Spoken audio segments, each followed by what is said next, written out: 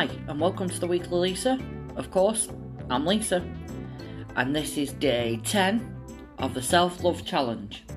Now today, I want you to make a phone call to somebody who makes you smile.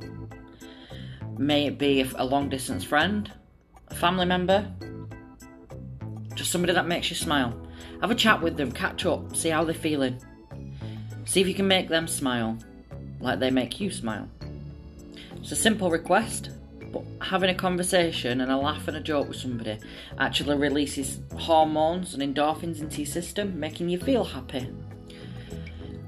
Reminisce, talk about old times, have a laugh. Just have a conversation with somebody that makes you smile. That's it for today. Have a wonderful day. I'll see you again tomorrow. Bye for now.